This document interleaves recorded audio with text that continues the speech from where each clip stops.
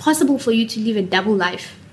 Come to campus, behave a certain way with your peers on campus, go back to the township, and then remove your mask and behave another way. And I think that's the thing we don't talk about. Why don't we talk about that? You know, you also should be grateful you're in university. What is your problem? How many other people want to be here?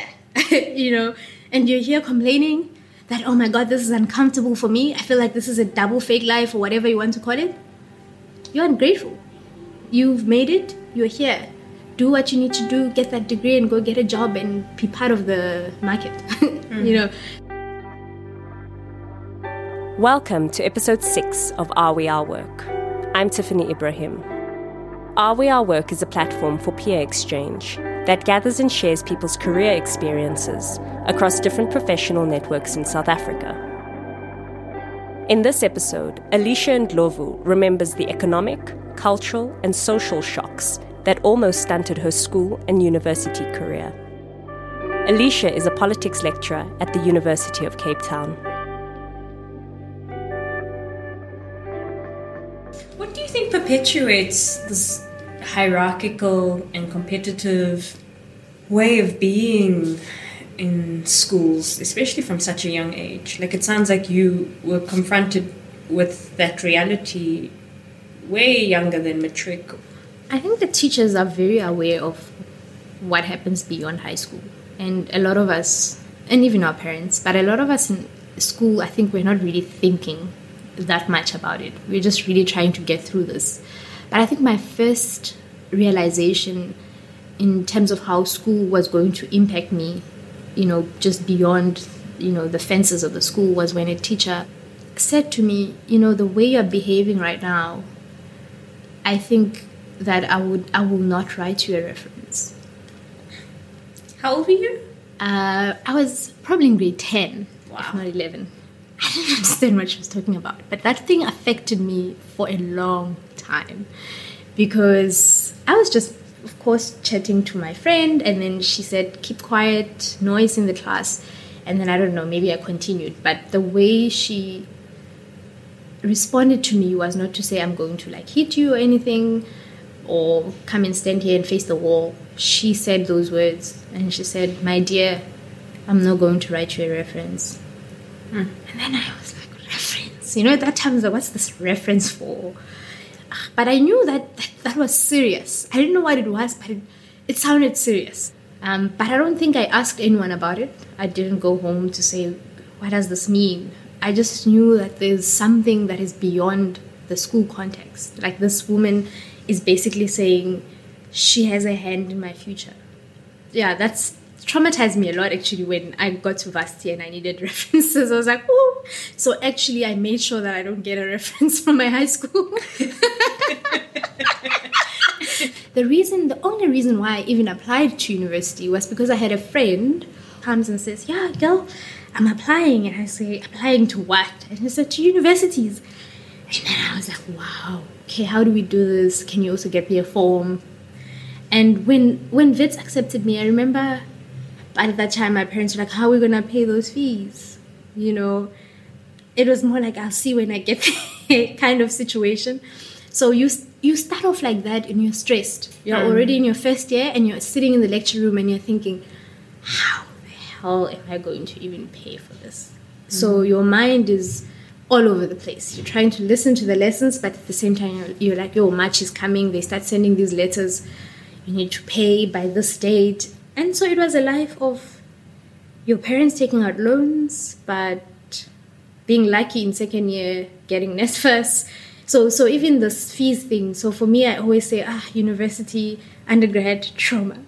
But also, I think at that point, I recognized the magnitude of the space. Like, it was, the lecture halls were big, so I knew this was not intimate. Walking into that lecture hall, I didn't imagine that I would be with 400 other students. And so what does this mean for me if I go to that? Also, I saw a lot of white people. So to be really honest, I never had a white teacher in my entire life. So there were too many shocks that, you know, you need to adapt to that space and understand what's happening. There were a lot of things that just shocked me. You know, I saw students coming in with cars. And here was, the idea of going to university is that you must work after and then hopefully you can buy a car. So I didn't understand that people can come to school driving cars. Also it was a huge change from high school that in high school we had a tuck shop, but really it wasn't that serious. People were buying hot dogs. Here it's like people come with these grapes, like it's very fancy, man. Spring water, like who buys water? So there were all of these things that I just thought were very strange. I guess I learned early on that the only way I'm going to survive this space is if I do not compare myself to anybody here. I think I had to learn that in first year already. Like month 3, I was like, okay, if you're going to make it out of this place, do not compare, do not look left or right, just look forward, because the pressure. Like I've never seen anything like that. At some point I was like, this is a fashion place, people coming into the lecture halls holding like handbags. I was still having that mentality of you need to have a school bag, we're coming to school here. But I could see that people had makeup on, they had like earrings. So there was a whole lot of culture shock. It was tough. And did it affect your learning? Did it affect your experience of the classroom content-wise? No, actually no. I think these were, for me, I call them it's a noise, external noises. Like you're trying to do this thing, but there's just noise and you have to learn to block it out. I was very aware that none of those things matter because I kind of picked that up in high school. I saw where I came from and I saw that eventually it didn't matter. That I could catch up with the system, that I could excel. So I knew that at the end of the day, people did come with their really fancy outfits and got dropped off in like fancy cars, but still got no academic recognition. And socially, how did you find your circle? For me, it wasn't important to have like a best friend on campus because I saw that this would be a forced thing if we were not coming from the same background. So I preferred to either hang out with people that were not South African because then we couldn't talk about the schools we came from, because that's the thing I noticed when I came in first year, that that's like the first question people asked, which high school did you go to? And then I got to learn about these schools that I've never heard of because I was like from the far south, so nobody knew where I went to school. And I also didn't know where their schools were, like where these schools were. But they all knew each other, like, yeah, we played hockey with you or something like that. So there was always this whole social network that existed that I wasn't a part of. So I learned early on in first year that to navigate the system is going to be hard. I don't have the right high school, first of all. And so I naturally gravitated towards people that were from outside the country. I had a friend from Cameroon, a friend from Kenya, a friend from Nigeria. So I was just sick of, all those imagined or created sort of networks that are based on institutions that people went to. And I just wanted to genuinely know people and be friends with them for who they are. So I ended up just really getting out of those spaces and saying I am not interested. Was it obvious to you that you would proceed with honours and with masters and eventually a PhD? Definitely not. In fact, when I entered university, I never ever thought I would do postgraduate studies. I had one mission, to get a job. There was, another side to this in that I was working in the library and I used to see my friends studying in the library. So that was tough because we were not allowed to sit or read. We had to be walking up and down helping students. This is work. This is not play. So there were parts of me that felt very sad, to say, why is life so unfair? I want to also be sitting there and doing my readings, but because I need the money, I have to do this and actually watch my friends. Like my friends would walk in and be like, hey, Alicia. And I'd be like, hey. And then they'd be sitting there with their highlighters and everything on the table. And I just had to finish my 2-hour shift. Did you feel resentful or maybe even jealous of not having the kind of support along your journey that maybe other more privileged people had? I think that maybe I could have been jealous, but the important thing is I didn't understand how much support was necessary. I think only later do I realize, now, as old as I am, that, hey, it's actually important to offer that support, because then things could turn out differently. At that time, I didn't think... I could see that people had things, material things, but I didn't know whether there was a correlation between being wealthy materially and then the kind of emotional support and the resources you'd be exposed to in terms of contacts. It's quite remarkable that here you are about to finish your PhD, but when listening to your story, it sounds like you just happened to be at a right place at a right time. Honors, everything changed. Then I started to understand the value of mentorship. I got a specific supervisor who then was like, oh, you want to do this work? Great. Did that work. You should do your master's, What for? And I think for the first time I started opening up to say, hey, I can't afford this master's degree thing. It sounds great, but I even came to this honors by chance. I'm looking for a job. And then he started to guide me and say, you can do both. You don't have to choose one or the other. So you asked me genuinely, what is your concern? Do you just want to have money, or do you think you're good at what you're doing? And do you think if you had money, you would stay and do research? So he started to ask me challenging questions that forced me to think exactly about what I wanted, what I enjoyed, and what my plan was. And for the first time, I was like, okay. Then I got exposed to the so-called privileges of being a student. I got to travel. For the first time, I left the country. And this is all because I'm doing postgrad studies. I could meet the president in Mauritius. For the first time, I was like, thank you for saying I should go back to school. Because if I didn't, I wouldn't have applied for a passport.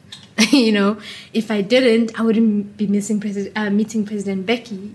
Then I got straight distinctions for my courses. Because then it was obvious to me that I had stress that I wasn't aware of. But the minute the thing I've been crying about was available to me, I wasn't staying at home. I had a roommate. I could stay closer to campus in Braamfontein for the first time. All these years I was using a taxi. Used to spend hours on the road. I'd even sleep there 2 hours because, it's far, over 40 kilometers to go home in traffic, getting out of town.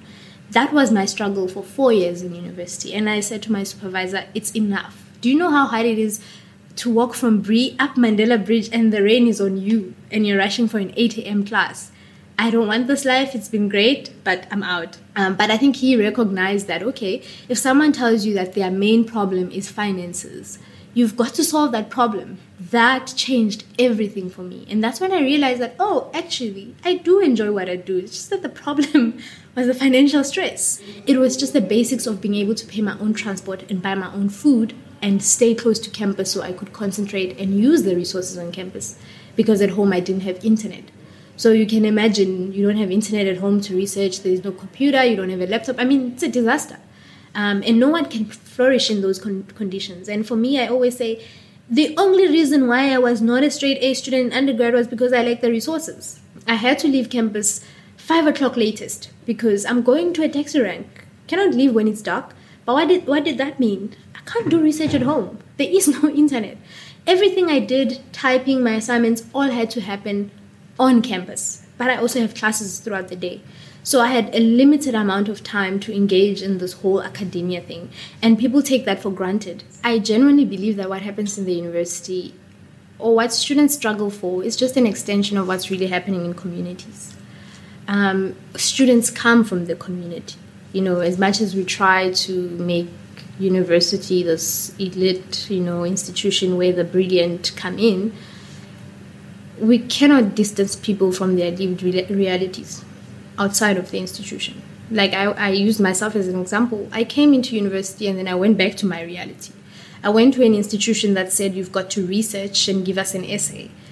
But I didn't have the resources to do that when I got home. That was my reality. Home did not give me the space and environment to succeed in university. These two worlds are not meeting. It's a very strange setup that we are in.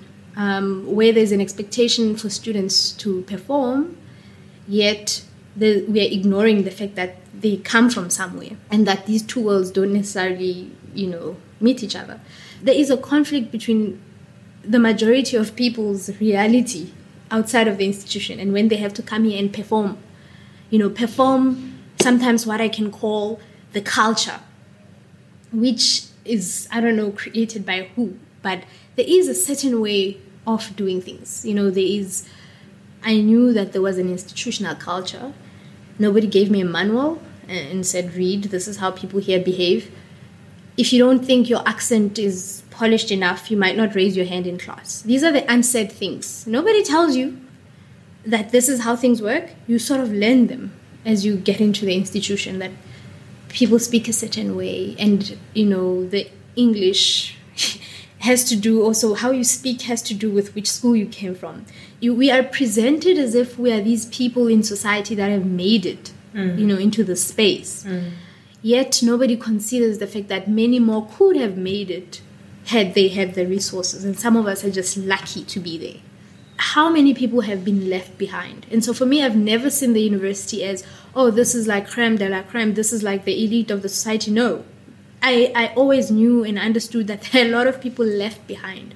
As much as I applied to that institution by chance, how many of my classmates in high school that didn't get that opportunity, that could have qualified to enter the university space? So it is not made up of people that could access the institution. You are either lucky like myself, or you had the resources and the advice and the kind of mentorship, that would then lead you on this path. But to pretend and claim that everyone that's here is because they are the best in society is actually not true. What is education to you now? It's nice. It's a nice idea to say that education, of course, is a backbone of any society, because you need people to be trained, to do all these things that need to be done. Yet at the same time, I ask myself, do people understand who they are and the world they live in? So for me, education really, today I appreciate it more for being able to understand when something is wrong and when something is right. That is important. Some people can call it a lot of things, EQ, what, but there are certain things that you can't be taught necessarily, like in a handbook, that read this, read that. Beyond the coursework and the content of the courses, now I'm so grateful that I have had an education, because it's helped me to understand and actually make sense of my own life and where I want to be, where I want to go, and how I actually relate with other people. But what's interesting for me is that now, at your current place and stage, you think about education more informally, and you think about education beyond a university degree or certificate, which is ironic given that the institution has often perpetuated a very elite, confined, and ivory tower value of education. And it just got me thinking that maybe that's also what you contribute to this space, is all of the unspoken, informal, unrecognized attributes that contribute to a human being's life while in an institution, but not necessarily perpetuating institutional constraint and vision or lens onto a student. That is spot on. I think the other thing we have to be aware of is that violence has been inflicted in history in the name of education. When you think about policies, apartheid as a policy, think about Hitler if you want to, and how that was done. You had the most educated people sitting around the table devising a strategy to kill other people. So it doesn't mean that educating people will necessarily use it for positive things. You know what I'm saying? And that's why building character is so important, that people learn what they want to learn. I'm in a politics department. There's a competition of ideologies. People read different things, from Marxist ideas to whatever. Some will call themselves radicals, whatever they want to call themselves. And from that point of view, education is powerful in the sense that if we read history, it is the same thing that has given others the power, right, to oppress. Are We Our Work forms part of a long-term research project that documents career experiences and labour market practices in South Africa. If you would like to participate in the research going forward, visit areweourwork.com to find out how you can share your work-related experiences. This episode was created and produced by me, Tiffany Ibrahim. Sound and editing by Dean Salant. Recording support by Yogan Sullivan.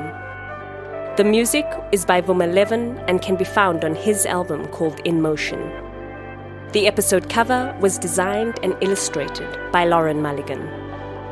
To stay up to date on the podcast and future episodes, follow Are We Our Work on Instagram and Twitter. Thanks for listening.